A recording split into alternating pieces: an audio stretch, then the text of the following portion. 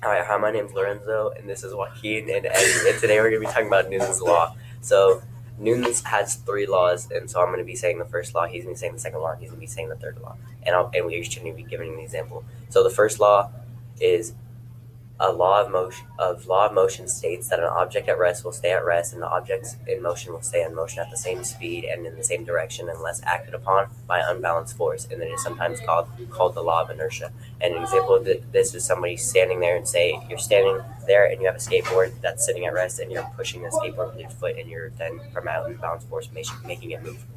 The second law is the second law states that an object acted upon by an unbalanced force will accelerate in the direction of that force in direct proportion to the strength of the force. So basically, like if there's like 1,000 pounds on like a wheel thing, and then you like push the wheel thing, then it's gonna go. It's not going to go as fast as it would if it was there was nothing on it. Yeah. So Newton's third law of motion states that for every action there is a equal and opposite reaction. So a good example for this is a rocket ship. It propels itself off of the ground, and it goes against gravity's forces. So in this case, the force was greater for the rocket than it was for gravity. So that's why it was able to go up into space.